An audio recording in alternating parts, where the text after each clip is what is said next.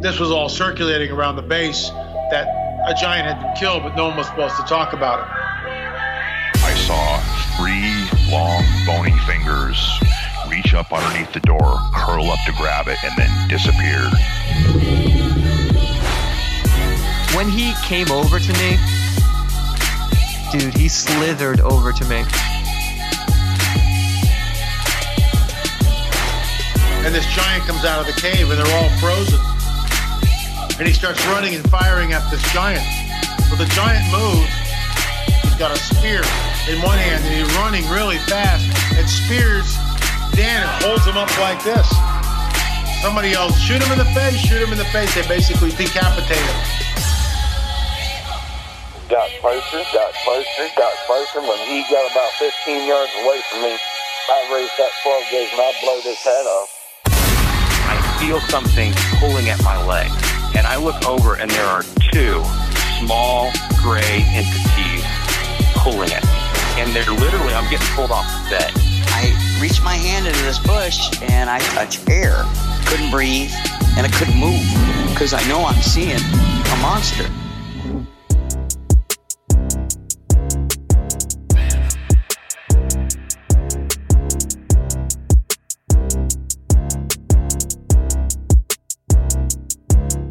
Yeah. Welcome to the show, everybody. You're listening to The Confessionals. I am your host, Tony Merkel. Thank you for being here. If you have a crazy and wild experience you want to share with me on the show, go ahead and shoot me an email. My email address is theconfessionals@theconfessionalspodcast.com. That's theconfessionals@theconfessionalspodcast.com. Or go to the website, theconfessionalspodcast.com. Hit the contact section and you can reach me that way as well. Either way works for me. Just get a hold of me. And if you want more shows on a weekly basis, we offer a bonus show on Thursdays for members to the website. So if that interests you, go to the website, theconfessionalspodcast.com, hit the join button and become a member today. You'll get access to all the membership content that I've ever come out with, and it's all available on an app now as well. So you'll get an email once you register for a membership on how to get registered on the app. So if that interests you, go to theconfessionalspodcast.com, hit the join button, and become that member. Now, friends, we also offer preparedness food at preparewiththeconfessionals.com. That's preparewiththeconfessionals.com. There you can get yourself emergency supply food that will last up to 25 years on the shelf, plus survival gear. If you want it, we got it at preparewiththeconfessionals.com. Go ahead and check that out if you want to get prepared for those emergencies that pop up, but you never know when they're coming. Now, this week we have my dad in the studio right now for the intro and the outro. If you want to stick around for that, Dad, how you doing? I'm doing well. Yourself? I'm doing fine. I'm glad you're here. Listen, we just got done recording for Hammer Lane Legends, which is a podcast that me and my dad have.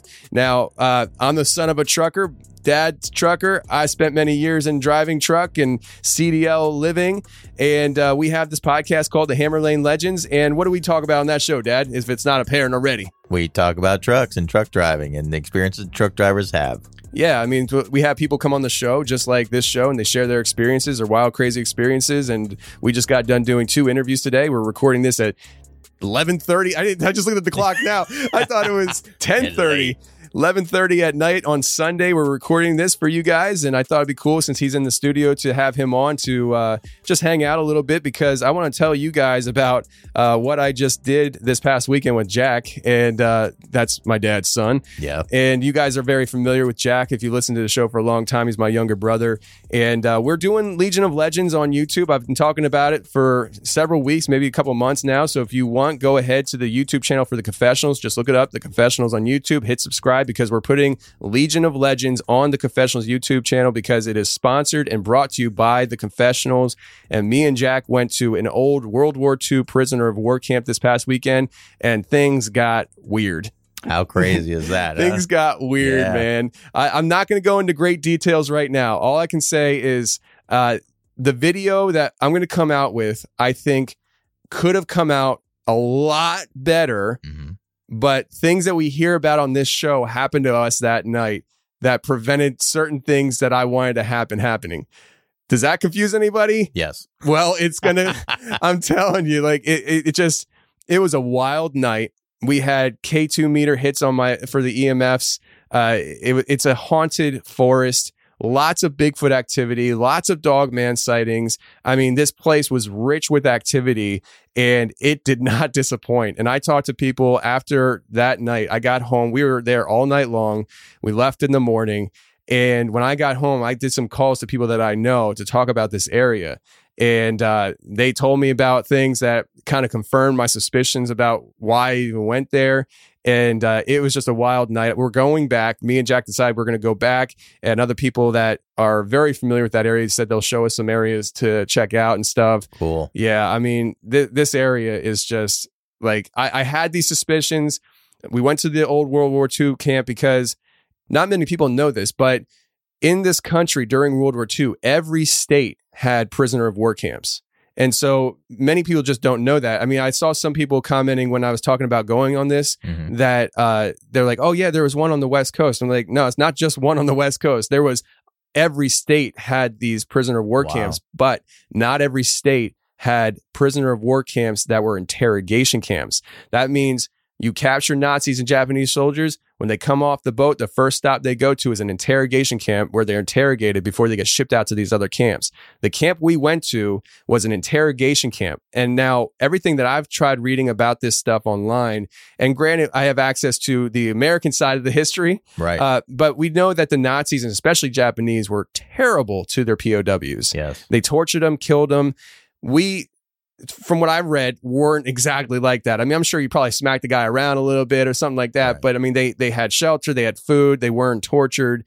And at these interrogation camps, Nazis were being interrogated. And if other Nazi soldiers thought that this person who just got interrogated was too friendly, too kind, gave too much information to the Americans, the Nazis killed them. Wow. So it was like Nazis killing Nazis in these interrogation camps if things got a little too friendly between the Nazis and the Americans. And so there's a very high likelihood that the camp that we went to had death in that situation, not to mention that it was 45 minutes away from Gettysburg, which is the deadliest battle of the Civil War. So it was a very tense environment. And then we had all the Bigfoot activity in that area that we've heard about for years, dogman sightings all throughout Pennsylvania. I mean, Pennsylvania is really becoming well known for these dogman sightings. Wow, that's crazy. I didn't know that. Yeah, I was talking to a guy when I came home and I was talking about this area. I was telling him where I live and he's like, actually, there's... You don't need to go that far. Yeah, he's like, I've gotten several reports from your area that there's been dogman sightings. I'm like, wow. Well, that doesn't make me feel good. So. Yeah, how about it, huh? Hey, Dad, why don't you take a walk in the backyard tonight? No, I think not. But, yeah, so I mean, I was really excited about going to this area. And then when we were walking around doing our thing, I mean, it just didn't disappoint. And I just want to let people know that I'm working on producing that video and it should be available hopefully within the next week or so. Cool. But I'm telling you, like if you want a little taste of what it is, go to the Instagram account for the Confessionals podcast and check out, just look for the post where it's me with night vision on me. Jack was filming me and just watch my reaction. Now, listen, there's no audio on that video, okay? I overlaid a soundtrack, just like a creepy soundtrack. So I'm just saying that up front because some people were commenting saying, I've never heard that sound in the woods before or anything. It's like, well, it's because it's a soundtrack. Yeah. Of course you haven't. It's like a cinematic soundtrack, you know? But it's like a 15-second video, but just watch it, watch my body language, and yeah, it was interesting. It was real interesting. But you and I and Jack are going to be maybe going out in the woods together here in a few weeks. We've been talking about it, and I'm not going to disclose where we're going and what we're going to be doing and stuff. But if we do it, it's going to be pretty interesting. I think it's going to be really interesting. Yeah, real interesting. But Dad, thanks for hanging out with me on the intro here. This week we have Cora and Chris coming on the show. This is a 2-interview show, and it's a good one. So let's get to it.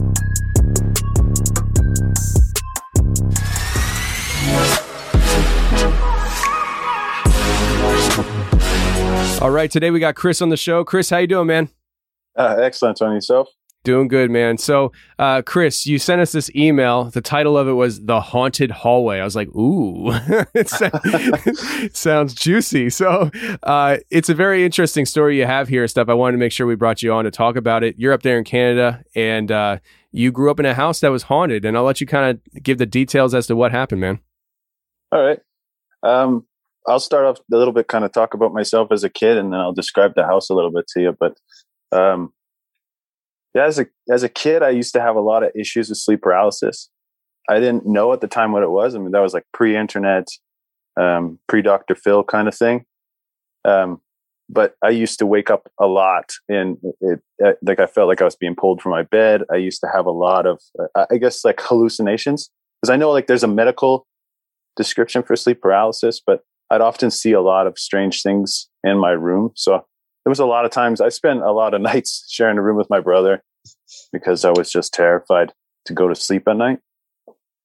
I don't think that had really anything to do with what was going on in the house, but it kind of made me, I don't know, maybe open to just being scared and looking for those kinds of things that would terrify a child. Because I couldn't understand what was happening to me at night. And I had never really talked to my parents about it until I was an adult. So they never really knew how much I struggled. But yeah, basically the house was a 1950s rancher. My dad always told me it was like a post-Second World War house. He bought it off a gentleman who was actually terminally ill with cancer. And basically the previous owner, as far as I know, passed away, but part of the house was left unfinished. An area of the house that we called the back room. It was kind of a no-go zone, especially when we were kids.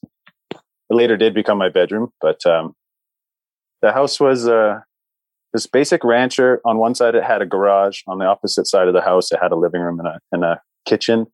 And it was just connected. The two sides were connected with a long hallway. It had 3 bedrooms and a bathroom. The 2 bedrooms that me and my brother had were across from each other, closest to the garage. And then the bathroom was across from my parents, closer to the living room and the kitchen. So I'm a little nervous. It's hard for me to kind of figure all this stuff out. But yeah, it's all good, man. Yeah, my basically the hallway was just this kind of unspoken no-go zone for me and my brother. And I actually spoke to him yesterday. He's not as open to the subject as I am, but there was just an area of the house you didn't go, especially as a kid. We never walked in the hallway. So if you had to leave your bedroom and go to the kitchen, I mean, it was leave your bedroom, go and run in a full sprint. It was never just nonchalantly walking, minding your business. We didn't play in the hallway as kids until we got older. It would just be a full sprint from the living room to the bathroom, from the bathroom to the garage. It didn't matter where you were going. You never walked in the hallway, and you definitely never stopped in the hallway. It was, I know I explained it in my email. The only way that I can describe the feeling, and I figured it out as an adult, was that, have you ever watched the original movie? It's with Bruce Campbell, Evil Dead. I haven't. No? In the movie itself, it's there's a lot of scenes where basically these people are in a cabin and they're being chased by this unseen entity, and they're running away and they keep looking back, like typical horror movie thing. But as it gets closer to them, the music gets louder and it's like this big buildup, right? If you walked in the hallway, you felt like something was coming for you. It's not like it was in the house, but it was coming, like it was activated somehow. This is my take on it, anyways. If you stood or you walked slow, it just continued to get worse, and like the anxiety started to build up and build up and build up. And so you just basically took off in a full sprint. You never waited or walked. We only had one bathroom. You stand in the door of your bedroom and wait for the door to open, because at one time there was 4 kids and 2 adults living in the house. That gets busy. Yeah, my dad later built another bathroom, but it was something that kind of. I don't want to use harsh words like scarred or traumatic, but it was something that stuck with me my whole life. Like, it was never a comfortable place to be, the hallway or the house. But nobody was ever hurt or anything like that. But it was never a good place. Like, you always felt on edge.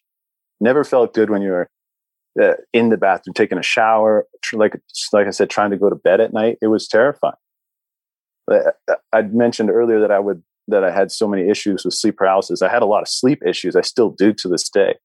But I used to play this game as a kid where I would go to bed early because I didn't want to be the last person awake. Like my mom worked really early in the morning. So by 8:00, she's in bed, 7:30 sometimes. My brother passes out just standing up. Like there was no issues with him. My dad, you could set a timer to him. It was like 9:30. As soon as the TV shut off, he was in bed and he's snoring within 5 minutes. If you're not asleep, you're all alone. And then, that's when the house kind of came alive. And it could have been hypersensitivity as a child, but it was terrifying. When you're a kid and stuff, I mean, I imagine a lot of kids get like that when it comes to like being at in the house at night by yourself. Nobody else is awake. You can kind of get scared and stuff. But then when you add the added factor of a reason to be scared, it kind of elevates everything. We didn't know as kids. There's certain topics that were never discussed. I didn't know as a kid that my dad was previously married. Those things, I mean, I would have never thought different of him, but it was just something that was never discussed. So it was like I had this issue with the hallway. I know my brother did, and I've since spoken to my sister, and they've all had issues in the house. But the one person that really comes to mind is my mom. So many years later, I mean, fast forward years later, we grew up, and you just kind of, I don't want to say grow out, but things just kind of calmed down. My sister still won't go into the house alone, and she's 40. But we would always get together for family dinners, like Christmas, Easter kind of thing. And it just got brought up somehow that the subject of the house got brought up. My dad always kind of played, he just wasn't open to the subject. I mean, this man religiously watched the X-Files every Friday night, that's probably where maybe some of my sleep troubles came from, because it was always exciting to me to be able to watch the X-Files. I mean, he had a big library in a room of the house, not a gigantic library, but he always had a lot of books on the paranormal, on Sasquatch, on alien abduction. So I can see maybe that there was a seed planted a long time ago, but the subject of the hallway just got brought up, and it was just this mic drop moment where, I'm going to say I was probably 25, 26.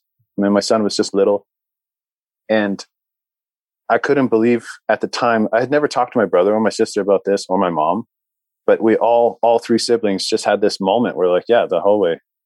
Like, are you kidding me? We didn't know about this. And my mom turns to my dad and says, well, isn't that where your late wife passed away? And I literally wanted to, I was so shocked that my entire young life, I was having issues in the house, and especially to do with the hallway outside the bathroom door. And it turns out that that's, an area of the house that my dad's late wife had passed away in. So everything just kind of piled up on me. I couldn't believe that this has happened. And I guess I kind of tied all the pieces together. But we ended up finding out that my dad's late wife had suffered a very traumatic event, I guess, from what I understand, and I don't want to butcher this for my dad's sake. She had suffered a brain aneurysm, literally leaving the washroom, walks directly across to her bedroom, which is my parents' bedroom, and needed help to get into the bed. And my dad couldn't wake her up after that. Like, it just happened so fast. Wow. My dad lost his wife. It was in the matter of a minute. I mean, and it was over. So these experiences that you had in the house and that other people have had, I'm assuming you're tying the all together, circling around her death. Yeah, and I've never met her. Obviously, I was told at a certain point in my life that she was a very jealous woman, and I don't want to down talk her at all, because, like I said, but I mean, the events that come after, like, there was a lot of things that got told after this that I was never aware of. My mom and I later talked about all the things that kind of happened. She was a little upset because I had never come to her as a kid telling her that I had these issues. And I mean, they're not, like, I was never hurt. I never actually physically seen what I would consider a ghost in the house or a manifestation or anything like that. But it was always just this lingering feeling everywhere you go. So you're always on edge. You can never turn it down. You can never relax. But she told me, this is kind of how it came around full circle. She told me that right after she moved in with my father, I was just a baby. They had gotten married. And it is, from what I understand, there wasn't a huge gap in time between my dad's late wife's passing and my parents' marriage. Maybe a year and a half or so. But my mom moved in with my dad in the house, and I was a baby. And my mom told me, like this, I never asked her about this. She just came forward with this information that she was seeing an entity in the bedroom every single night. And basically, she said a lot of times it would start off on my dad's side of the bed and walk around the bottom of the bed. And then it would come up the side of the bed towards her. And she'd wake up almost the same time every night. Usually, from what I understand, it was always around the 3 o'clock-ish mark. She would wake up, and I asked her about this. Like, was it kind of a misty figure? Did it look like a person? What did it look like? And she just the way she described it was that she had this feeling that it was a woman, but it wasn't like a full outline of a human. It was just something more dense than everything around it. Like you could just see something was there. It was moving around the room all the time. And this happened for months. She said she'd wake my dad up, turn the light on. My pops would say, there's nobody in the house. There's nobody in the bedroom. You must be dreaming. But this happened consecutively over and over and over again. And I guess she finally kind of figured out that it might have been something to do with my dad's late wife, because it was the same bedroom that she had basically passed away in. And she spoke to this manifestation and told it that she loved my dad and that she was going to take care of him. And she said she never had another issue again with whatever was bothering her in the house. But we still had problems as kids. My sister told me that on many occasions she's seen a woman in the house. As a teenager, I used to have my friends would sleep over all the time, and I had one friend that would always wake me up and he said, "Dude, there was a woman standing beside your bed." Like he was sensitive that way. Like there was always this woman around in the house, even though I never seen her. But it's what really kind of got me going. At this point, after this was all figured out, I'm listening to your podcast, and I'm like, you know what? What the hell? I'll send them an email and see what happens. And then you contacted me back, but ironically, something else happened after that moment. Like there had been no activity in the house for 30 years. Everything was just fine. But I had since moved to an area of my province called the Okanagan. My brother him and his wife had packed up and left as well and come out to the same area that we live in. And my parents started thinking, well, maybe they might decide to come out this way. Like they'll sell their family home. My dad's owned it for 40 years. And this is when it started getting kind of weird. My parents would start emptying out the attic. There's 40 years worth of stuff in this attic. And at first it was no big deal. Like I said, it's an old rancho style house, and my dad would crawl up there and, hand boxes down to my mom, and they would leave the attic open. It's just like a little hatch in the roof. And there was no issues at first, but my mom kind of nonchalantly had talked to my wife on the phone and said, something's really bothering me in the house. I think it's haunted. And I remember calling my mom after my wife had told me this and having this conversation. She was kind of reluctant to talk about it. And I was like, come on, Mom.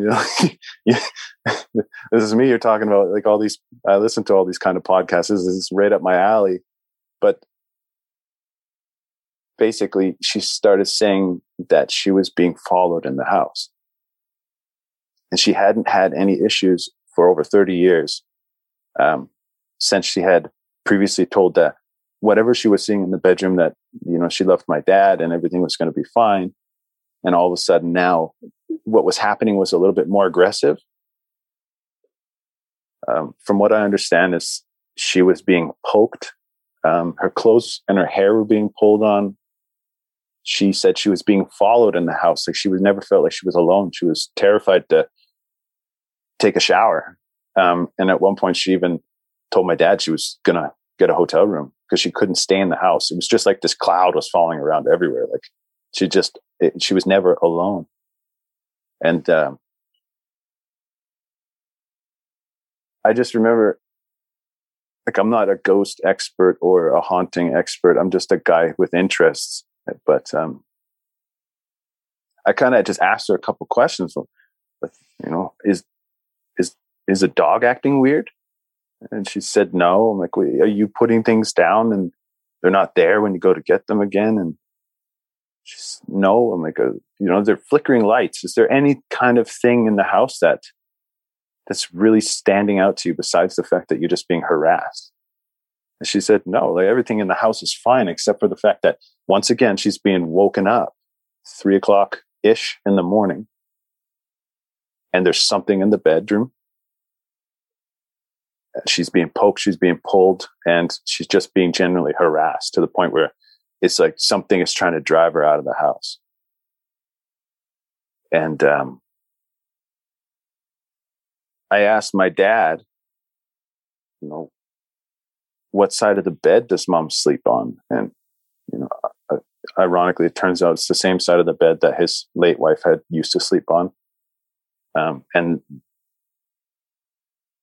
so basically it came down to my mom was threatening to move out, like, not leave my dad, but she couldn't stay in the house anymore. We got to get out of here. This is getting too much.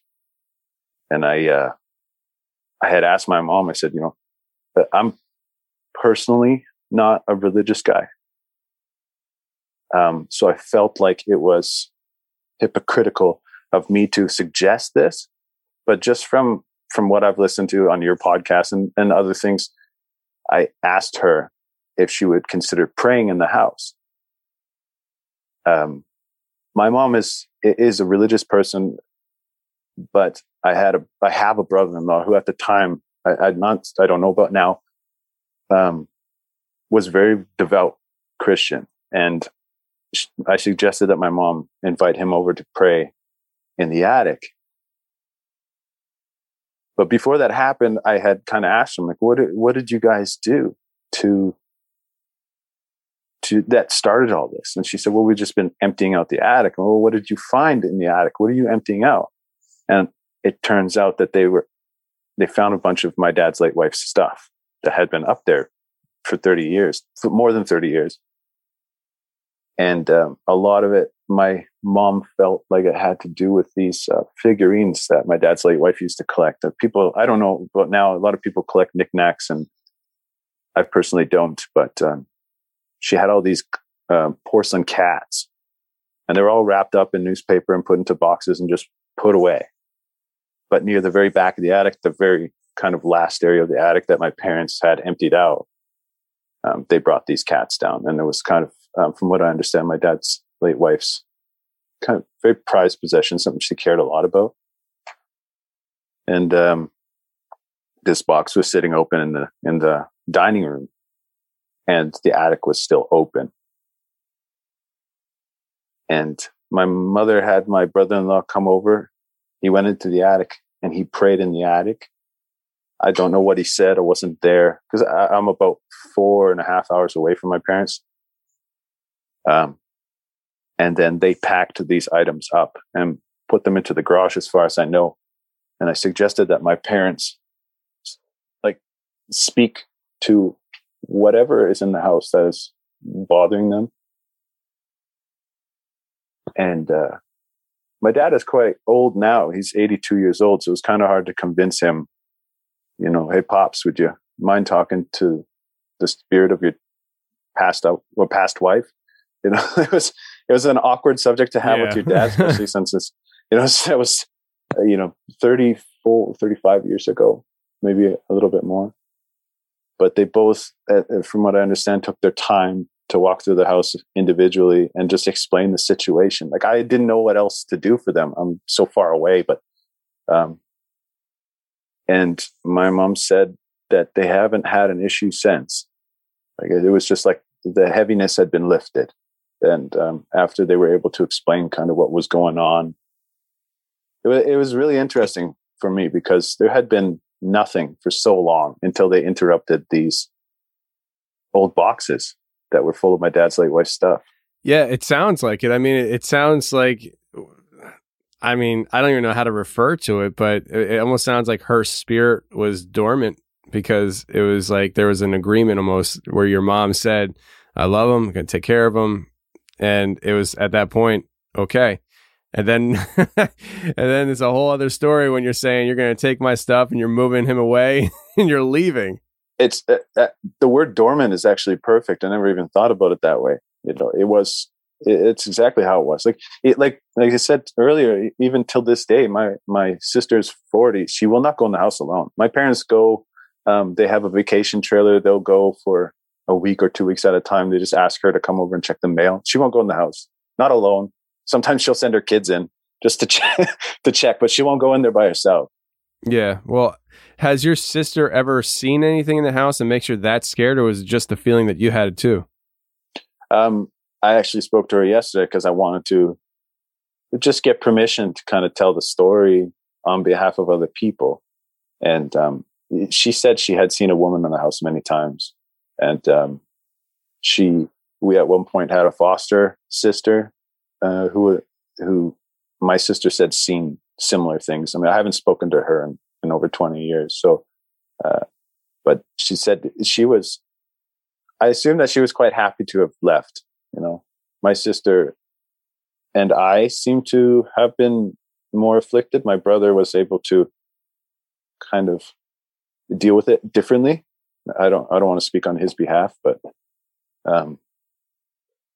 yeah, it's just interesting that you use the word dormant because nothing significant happened for so many years. We're talking decades. And then they interrupt or they disturb this stuff and they're talking about moving. They actually just bought a house, so they will be moving. But my mom said that when she talked to the house, whoever she spoke to, she explained that they were not going to throw those items away, that they would be given to members of my dad's late wife's family. So I hope that's what happens. I mean, I don't know till this day. I don't know where those boxes are, but I'm sure they're not anywhere near the house. Do you think that it's going to be uncomfortable for your dad to do that, to go see her family after all these years? He's in contact with, he has a granddaughter, and a daughter.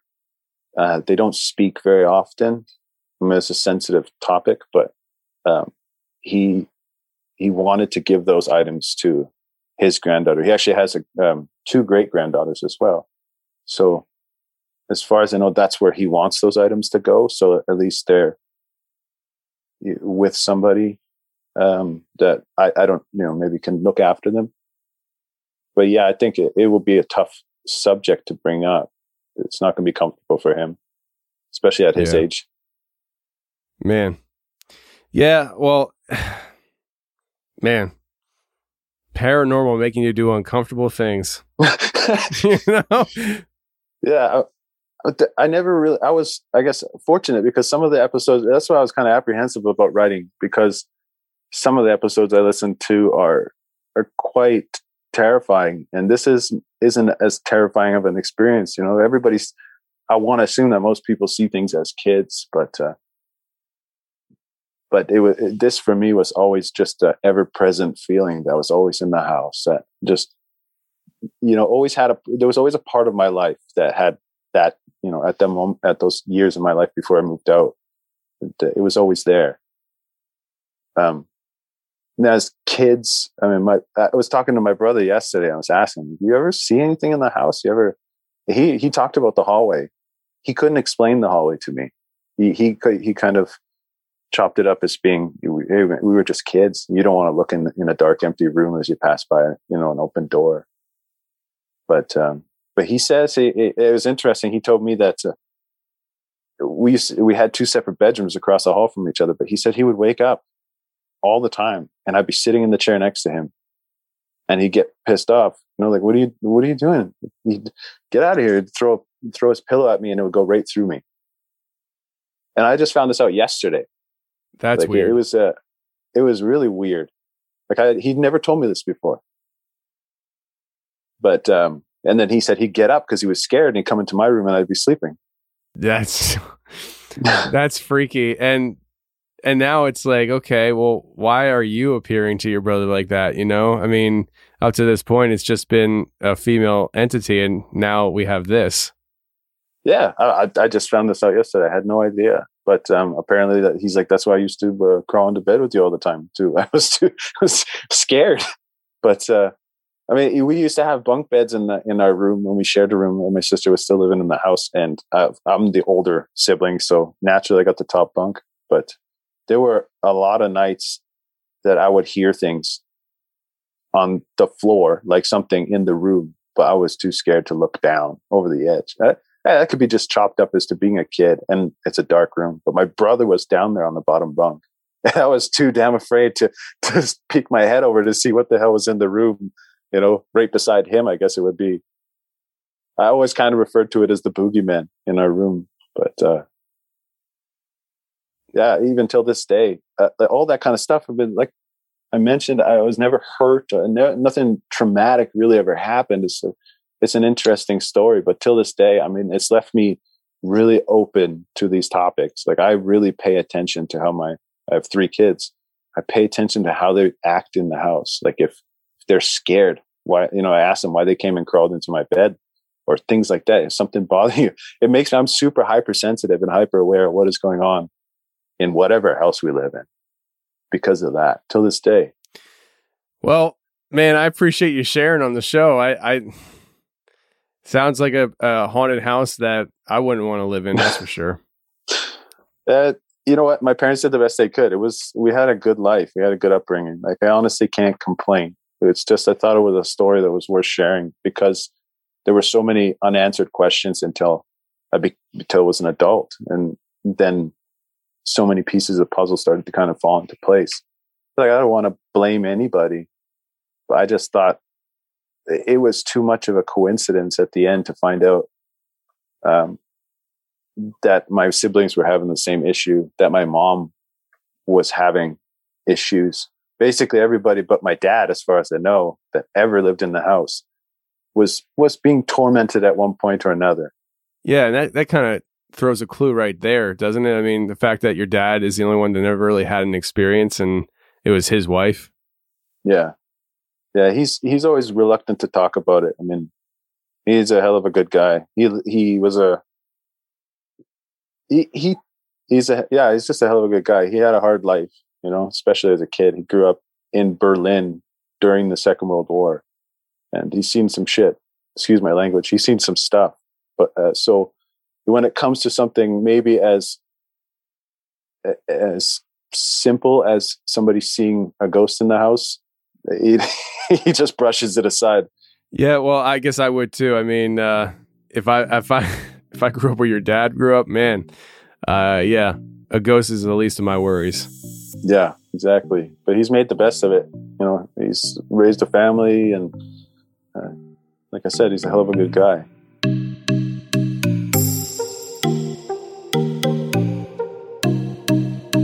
All right, this episode is brought to you by HelloFresh, America's #1 meal kit. I've been talking about HelloFresh for quite some time now. I absolutely love them. The food that HelloFresh comes to my door with is absolutely amazing. Listen, how I judge whether something's going to taste great or not is if I'm in my studio and it's being cooked up and I can smell it in my studio, I know it's going to be jam-packed with flavor. And every time my wife is making a HelloFresh meal, I can smell it in the studio probably about 15 minutes before it's even ready. It smells amazing. It tastes great. I promise promise you. And right now, with kids going back to school, I imagine families are pretty busy in the evenings getting the kids homework together, studies, all that stuff.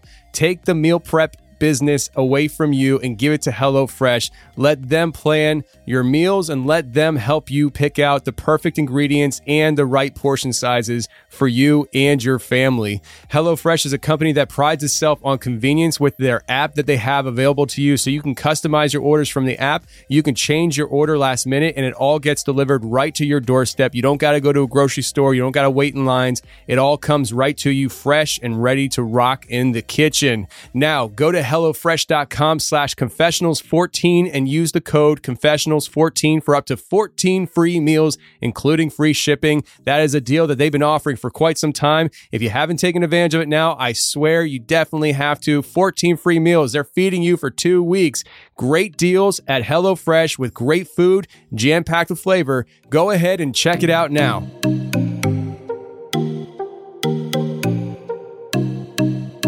Cora, how are you? Good, and yourself? I'm doing fine. So you're out there on the West Coast and you have freaking snow. How does that work? I thought California was supposed to be nice and sunny all the time. I know, it's frustrating. We just had really awesome, amazing weather. It was like spring weather, and then now it's just snowing again. It's crazy. I mean, it never ends. Yep. Not too long ago, Texas got the snowstorm. You guys, I'm thinking to myself, something's happening. Something's happening. The world's about to end. There's no... Must be. I mean, soon it's going to be snowing in Hawaii. So Right. That wouldn't surprise me. I know, right? So you have these paranormal experiences that happen throughout your life, and it starts when you're a young kid, and it goes into, you know, more of adulthood and stuff, but it's kind of like a progression of different things that happen. So we're just going to start off from when you were the youngest here. I mean, you were young. I think you said it first started when you were a baby, and this character that somebody named, I'd like to know who named him this, but the name Mr. Burns, and he comes into the scene. So take it away and share with us what happened there. So Mr. Burns is actually that was his name. Like, he actually had died in the house that I kind of grew up in when I was a kid, when this all started happening. He wasn't like, it was just an old guy died in the house. He was kind of just a jerk, like a really big jerk, and would always just terrorize me when I was a baby, to the point where my father would actually just get so angry and stand in my room and just scream at him to stop. Most of everything that I know about Mr. Burns actually comes from my father and my mom.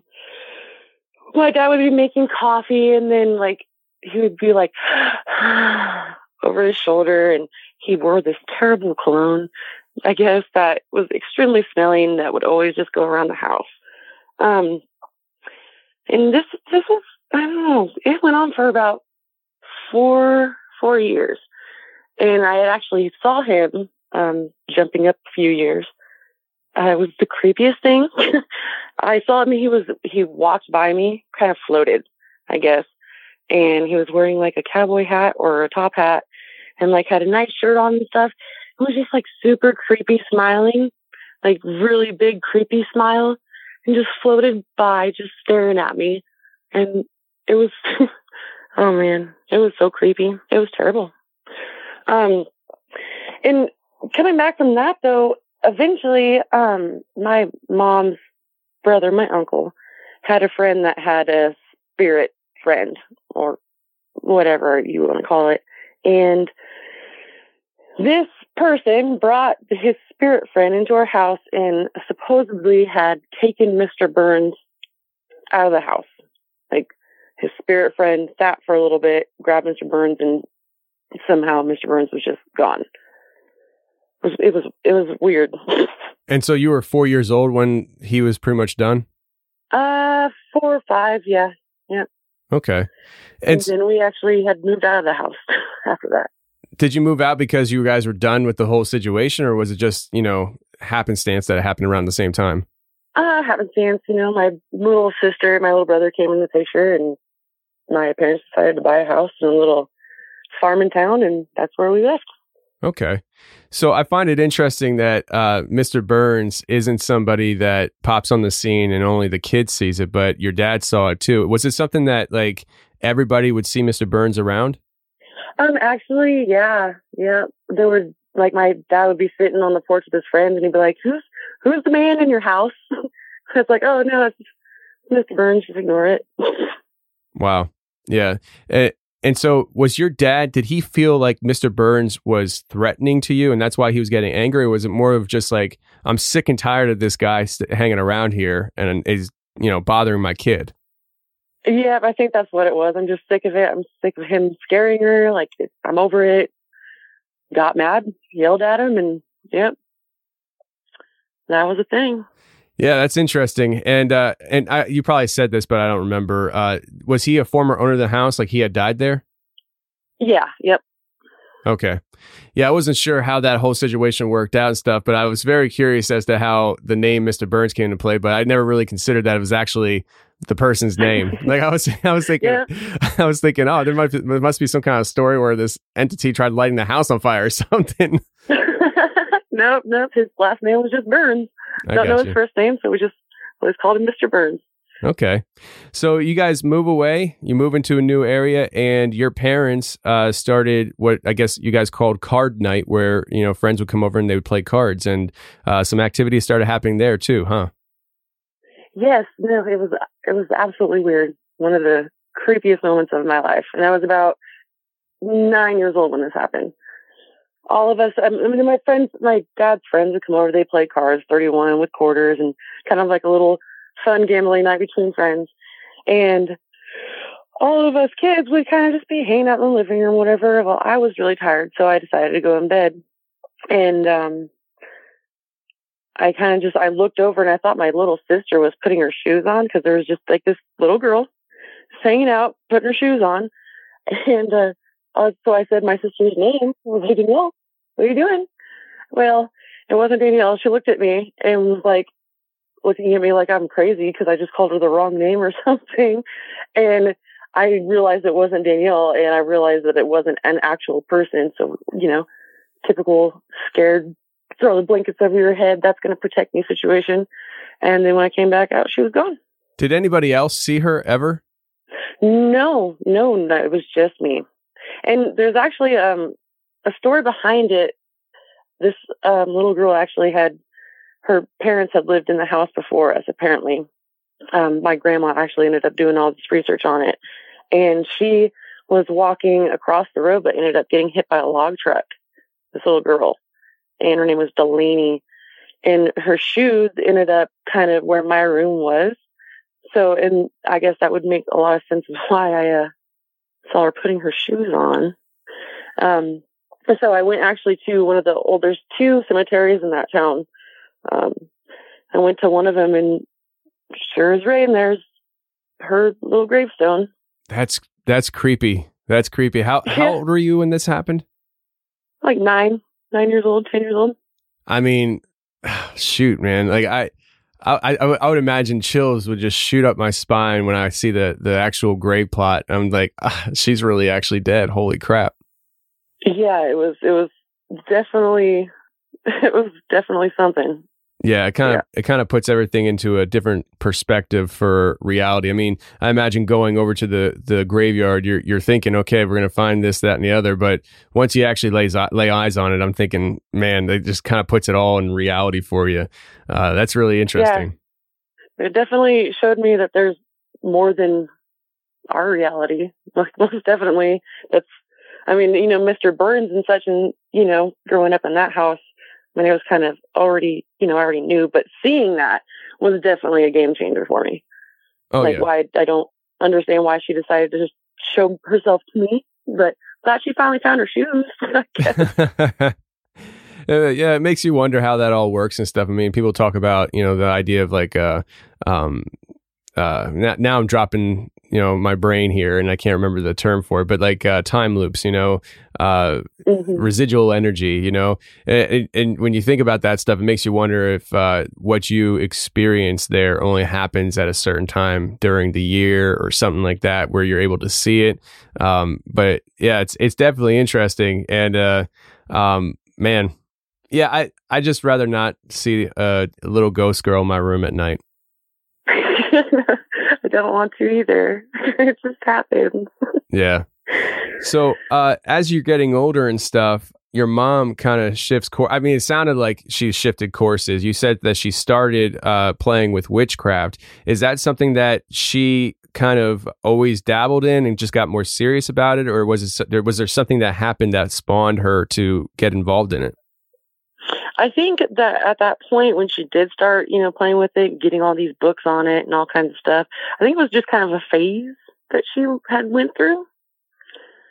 But that stuff is, you can't play with that stuff like at all. You can't unless you know what you're doing, and even then, it's still, I wouldn't. Yeah, I can understand that. I mean, how old was she when she started that? Oh shoot, she was in her 20s, I suppose, maybe almost 30. Okay, so she was relatively young still. I mean, she wasn't 45, 50 and trying to find a new path in life. No, it wasn't a midlife crisis. I gotcha. So when that started happening, though, when she started messing around with that stuff, you had some things happen in the house again, right? Mm-hmm. Yep. A lot of weird stuff. Like I mentioned, the X. The X's. I just kind of nicknamed it the X. It was like this weird little. It was like a dog, but without like ears and. It was the weirdest looking little thing, but there was a giant red X on its back. And this thing would terrorize me all the time. It would jump up on my bed. It would like stare at me like with human eyeballs it had, and just weird things. This thing was always bothering me like all the time. Hold on a second. You said it was like a blob with a face? Kinda, yeah, but it had it was like a little terrier dog. I guess that's just for size comparison, and it had a red X on its back. It looked like a red X, so that's why I kind of just called it the X. Interesting. So it has like a red X on its back, but was there no real kind of definitive form to its body? I always just compare it in my head, especially just to a dog. Like it was this small dog, but it had no ears and no tail, and just had creepy human eyes. Interesting. I wonder what that could be. I mean, it sounds like the way you're describing it sounds like it wasn't exactly a dog, but kind of similar. So you really just have no idea what that was about. Yes, I really don't. And it happened for like 3-4 years. Like sometimes I still even just dream about it because it was such a prominent thing in my life. It was insane. How old were you when that was happening? 10, 11. Yep. Were you still same age. Were you still rooming with your sister? Yeah. Yep. Did she ever have an experience or see it or anything?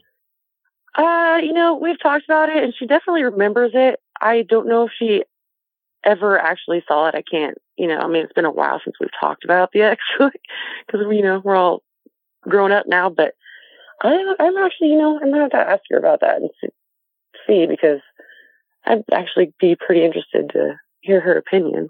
Yeah, absolutely. I mean, you guys bunking together and stuff. She missed out on the ghost girl. I mean, it'd be a shame if for 4 years she missed out on the blob with an X on its back. She knew it was there, and I always freaked out about it. So, I mean, she's had some interesting situations with me, with dreams and stuff that she woke up to, and yeah. So, I mean, she didn't miss out on a whole lot. She had a crazy sleeper sister that was tormented by the X. So, I mean, one, do you think that there's something maybe, I don't know, about you that you were having these experiences and she really wasn't, and she was more of a byproduct of, seeing you go through the experiences? Well, go ahead and answer that first. Yeah, that's a really good question. I don't know. I mean, I've seen growing up, I always had weird things happen to me, and she has too, but she was more on the side of ignoring it rather than acknowledging it. Whereas, I would just, it would freak me out, or it would trip me out. So I would always pay attention to it instead of, ignoring it. What do you think the chances are of the blob experiences being more along the lines of like dreams? Do you think that you were fully awake during these experiences? Yeah, I definitely was. And it didn't just happen at night either. This thing was just constantly there. It was tormenting. It just freaked me out and like would jump on my bed and stuff at night.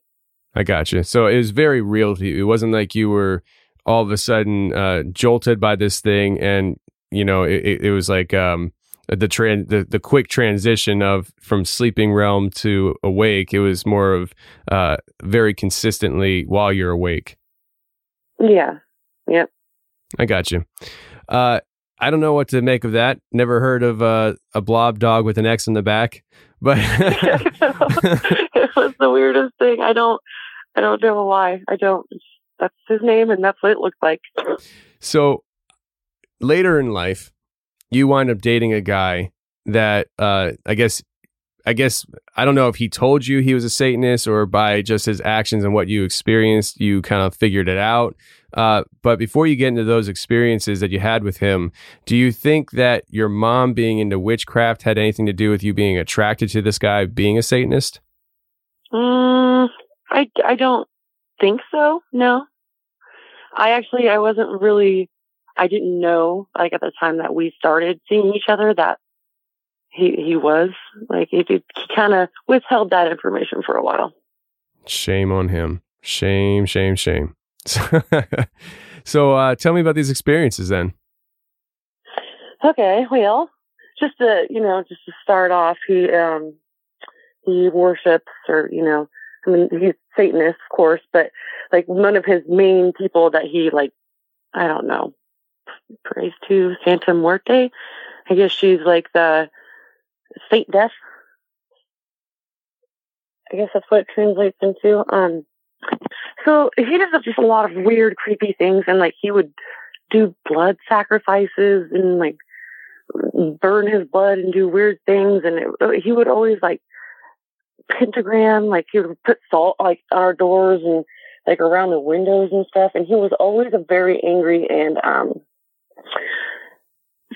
he's always like freaked out about everything, because every time that he would do some creepy little ritual, like burning his blood or doing blood sacrifices or, whatever he had going on, like he would bring sticks and all kinds of weird stuff and do weird, like, chants and pray down and just horrible kind of stuff. Actually, it was quite disturbing. I tried not to be around for a lot of it, but I had, every time he would do it, there would always be something, like he would invite something into the house.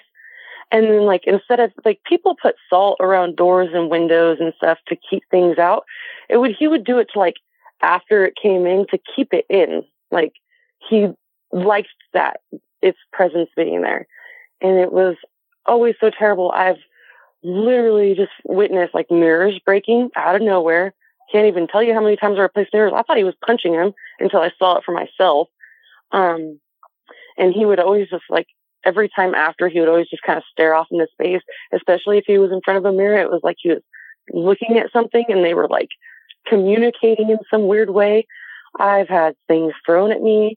I've seen some really terrible, like, dark, really tall figures, like 7 feet tall things. A lot of the time they were walking around the outside of the house. Weird things like that. It was never quiet while he was around, and he had ended up actually being pretty abusive. So after he left, there were still weird things in the house, but I ended up leaving that house too. So don't have to deal with that stuff anymore. Do you think that the tall, figures that you saw walking around outside the house weren't coming in because he had the salt on the doors? Maybe. I mean, I guess if in that kind of stuff, I suppose that's how it kind of works. But like I said, he would always do it to keep things in. But the outside things was just weird. Like I don't know. It was like he could just like tell them what he wanted them to do, and they would just do it. Like, and they weren't human. Like, I did not feel that at all. It was always the weirdest, coldest, like, foggy feeling. when they were around, and it never eased up. What was he? If you know, I don't know if you know this, but was he practicing, solo, or was he part of a coven? Oh, it was solo. I mean, his family, he's actually from Guatemala. So a lot of his family is still in Guatemala, and they do a lot of that stuff still. Like that's a pretty big, religion or, practice that they tend to lean on to. Yeah. And that makes sense because I was reading about it as you mentioned it here. And I how do you pronounce it? Santa Muerte? Is that how you pronounce it? Santa Muerte. Morte. I'm Spanish and I don't even know how to speak Spanish, so thank you. But it says here just on the Wikipedia stuff. Often short. Let's see here. It's a cult image, female deity, and folk saint in Mexican neo-paganism and folk Catholicism. So yeah, I guess where did I see it here? I saw it somewhere in here. She's associated with healing, protection, and safe delivery to the afterlife by her devotees. Yeah. So yeah, I guess when he's doing his things, maybe what you're seeing on the outside of the house are things in that things or spirits or souls or something transitioning. But you said that they interacted with him too, where they actually listened to him. So that's very interesting. Yeah, it was the creepiest thing. Like it was just not like, everything that you just said about her. I mean, that's the thing, but which is kind of contradicting once you think about it, because he was, Satanist, right? And their rules or whatever to live by, like destroy anybody who entered your home without permission or kind of crazy stuff like that. So like he said, he liked it, but I think that he was more into the evil part about it.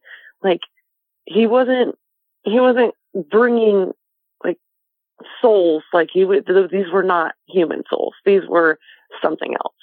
Yeah, it's interesting. And I mean, if he was practicing solo, to me, it would make sense that somebody who's kind of doing it on their own might pull from different aspects of different religions to kind of make it like a casserole of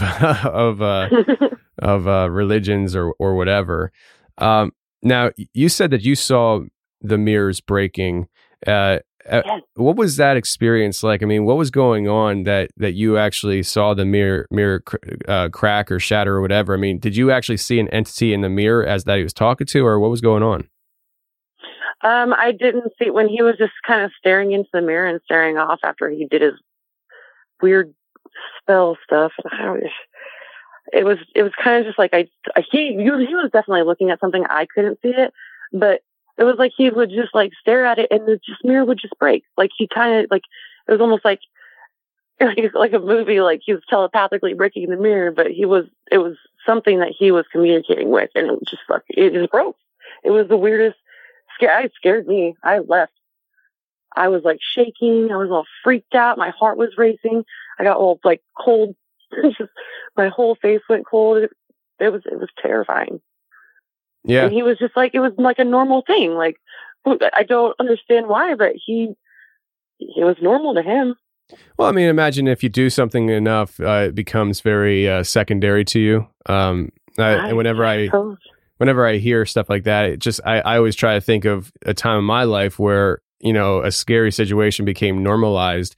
And when I used to, in my early 20s, I used to be one of those guys that wrote parking tickets and booted cars and towed cars away in the city and all that stuff.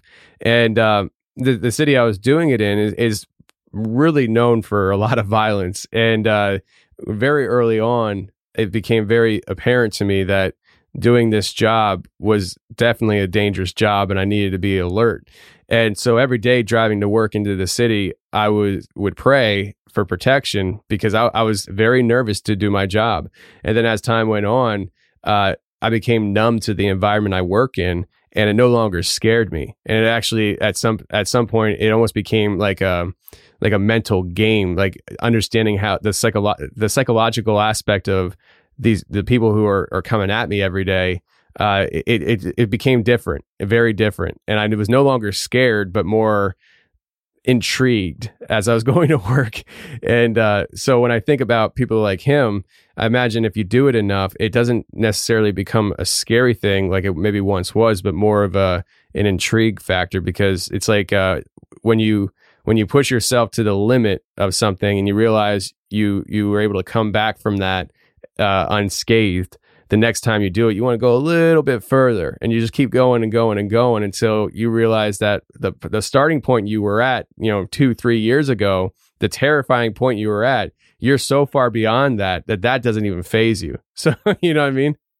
Yeah. And I think that's definitely where he was at, because these evil things being around and seeing these crazy things like terrified me. And he was just like, it was like a normal day. Just, don't worry about it. Don't pay any attention to it. He'll be fine. Like, okay, sure, I'll try. Yeah. So you mentioned about seeing things fly off shelves and stuff. During these experiences with the mirrors breaking, things flying off shelves, did you ever feel like these experiences that you were personally having were directed towards you in maybe to scare you or to harm you? Or do you think that you were just a byproduct witnessing things because of what he was doing? There was definitely a few times where I felt as though it was like a blatant attack on me, like something didn't want me there, something didn't want me around, like, and it would be pretty easily, like, things were coming at me, like I got hit with remotes and candles, like the little tea light candles, little white ones. I have like a cute little wall hanger, and it had like the tea light candles in it, and those would just come out of nowhere, just heading out. I got to be in the kitchen, and they're coming from the living room. There was a few times where I definitely thought or felt like, especially when me and him argued, or we were mad at each other. There was definitely times where it seemed as though it was a blatant attack on me. Most definitely. So kind of like, how dare you yell at my boy? Kind of, yeah. I guess that makes sense, putting it that way. Yeah, I mean, yeah, if you think about it, like if there are entities hanging around because of him, whether he summoned them or whatever, there's an attachment. Maybe there's a possessive, not necessarily possession, which certainly probably could have been in the equation, but more of a possessive attitude when it comes to these things, where they want him for themselves, and you kind of get in the way of his emotions for them, Yeah, and that's probably extremely accurate, actually. So I didn't ask you this earlier about your mom. You just kind of briefly touched on her activity. Did she pursue that for a long time? Is she still pursuing it, or is it something that was just a phase that was in and out pretty quickly? She maybe did it for about, I want to say maybe a year. But I also tried not to pay attention to too much, and she didn't really want us to know that she did. It's kind of hard to hide that stuff, and I was old enough to kind of catch on to weird things happening, different hobbies and such. But she doesn't anymore. It doesn't seem as though, like, she's not even like a religious person at all. So she's, she's just kind of, she hasn't, as far as I know, she doesn't still pursue it.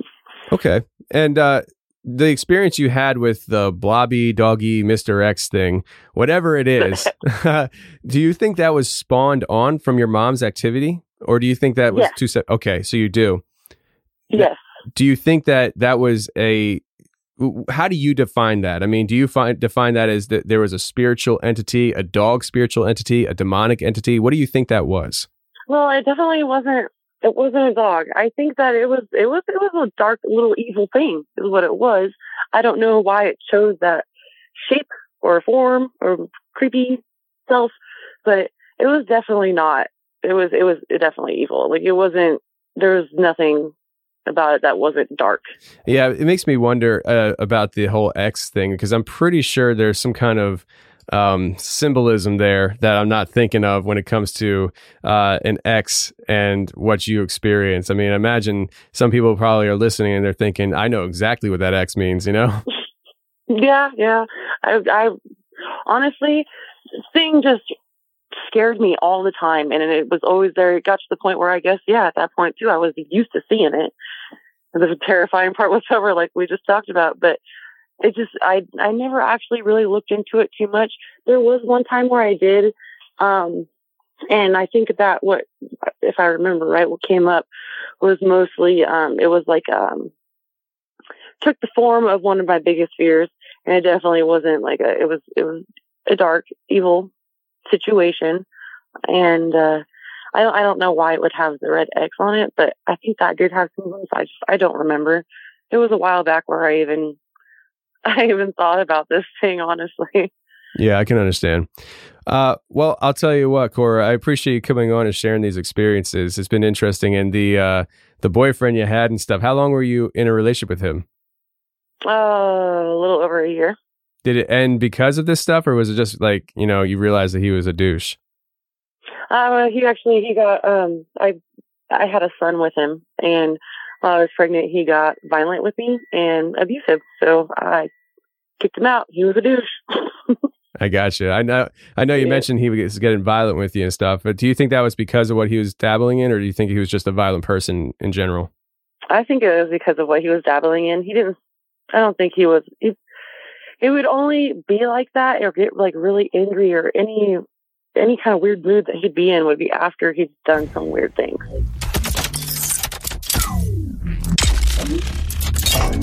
Well, that's the show, everybody. I really hope you enjoyed it. And if you did enjoy it, please share the show with your friends. I don't care where or how you share the show. Just share the show if you enjoyed it, because that's the best thing you can do to help the show grow. My dad is still here. Dad, how you doing? Still doing okay. Still doing okay after 10 minutes ago when I asked you that question when we recorded the intro? Yeah, man. So listen, I just want to remind people to go ahead and check out Hammer Lane Legends. It's a podcast you and I have been doing for, a year and a half now? Yep, just about. Tomorrow is going to be episode 75. We've done it 75 weeks straight, 75 episodes. It's you and I hanging out, talking to other drivers. We've talked to people from the military, truck drivers, people driving Uber, city buses, even landscapers. Yep. We talked to a lot of people, but we try to focus on the transportation industry and having people coming on that drive for a living to share their crazy experiences and just talk about life. It's just a fun conversational show. It is. It is a fun conversational show. Yeah. So it's Hammer Lane Legends. You can check us out on the website, hammerlanelegends.com, or any podcast playing app. And we even have a YouTube channel. And what Jack's going to be doing is I gave him my old GoPro and he's going to mount that to his truck during the day. Jack owns a pest control company, right? Greenway Pest Control, right? Or is it Greenway Natural Pest Control? That's just Greenway Pest Control. Greenway Pest Control. All your pest control needs. And trying to give them a plug, At least in the greater Allentown area. Yeah. Help the young blood out, But what he's going to do is he's going to mount the GoPro to his pickup truck and he's going to film the road while he's driving. And then he's going to take that footage and put it on YouTube and overlay our show audio to that video so that it's kind of cool content where it's just like he's posting video of him driving around and you'll be able to listen to the Hammer Lane Legends that way on YouTube. So we're trying some things with the YouTube channel, but listen, if all else fails, check out the website, hammerlanelegends.com, or on any podcast playing app. We are there. Spotify, iHeartRadio, Apple, Podbean, you name it, we're there. Stitcher. So we would greatly appreciate if you checked it out, right? Yes, we would. Most definitely. So until next week, friends, stay safe, take care, and remember, the truth will set you free, but first it'll piss you off. Bye. Awakened from the forest in the depths of the abyss, this creature is a paradigm of time lost and time itself. It fears no one. It adheres to no rule that man can create. It forges its own path, and yet its path remains hidden from the world. The sphere of its existence is beyond most comprehension as it exudes its power quietly but transcendent. It needs no one's approval to exist, but yet its very existence is sought after by many. It watches. It learns. Adapts to the ever-changing environment around it, even as the environment is wrought with corruption. It battles the corruption only when pressed or for the protection of others like it. It is a mirage that few will ever understand. It's a cornucopia of knowledge from an era long past. It's free. It It's Bigfoot. My fantasies always consisted of making it big. My soul was nothing more than a bargaining chip. Marketing is what they tell you to do and what you're willing to give. LARPing to the fullest extent. I don't wait, I shoot first like Han on a Rodian. These people don't understand me like reading a Nokian. Stretched thin, like pulling an accordion. My heart ain't primordium. All these historians telling us lies, setting aside. Everything is medicalized. Politicians selling the ride. I bet 'em a die where the relevance lies. They dressing alike, reptilians. My resilience is brilliant. I'm here to lead the rebellion on Hellion, salient, alien with no melanin. I'm a Yeti, ain't hiding from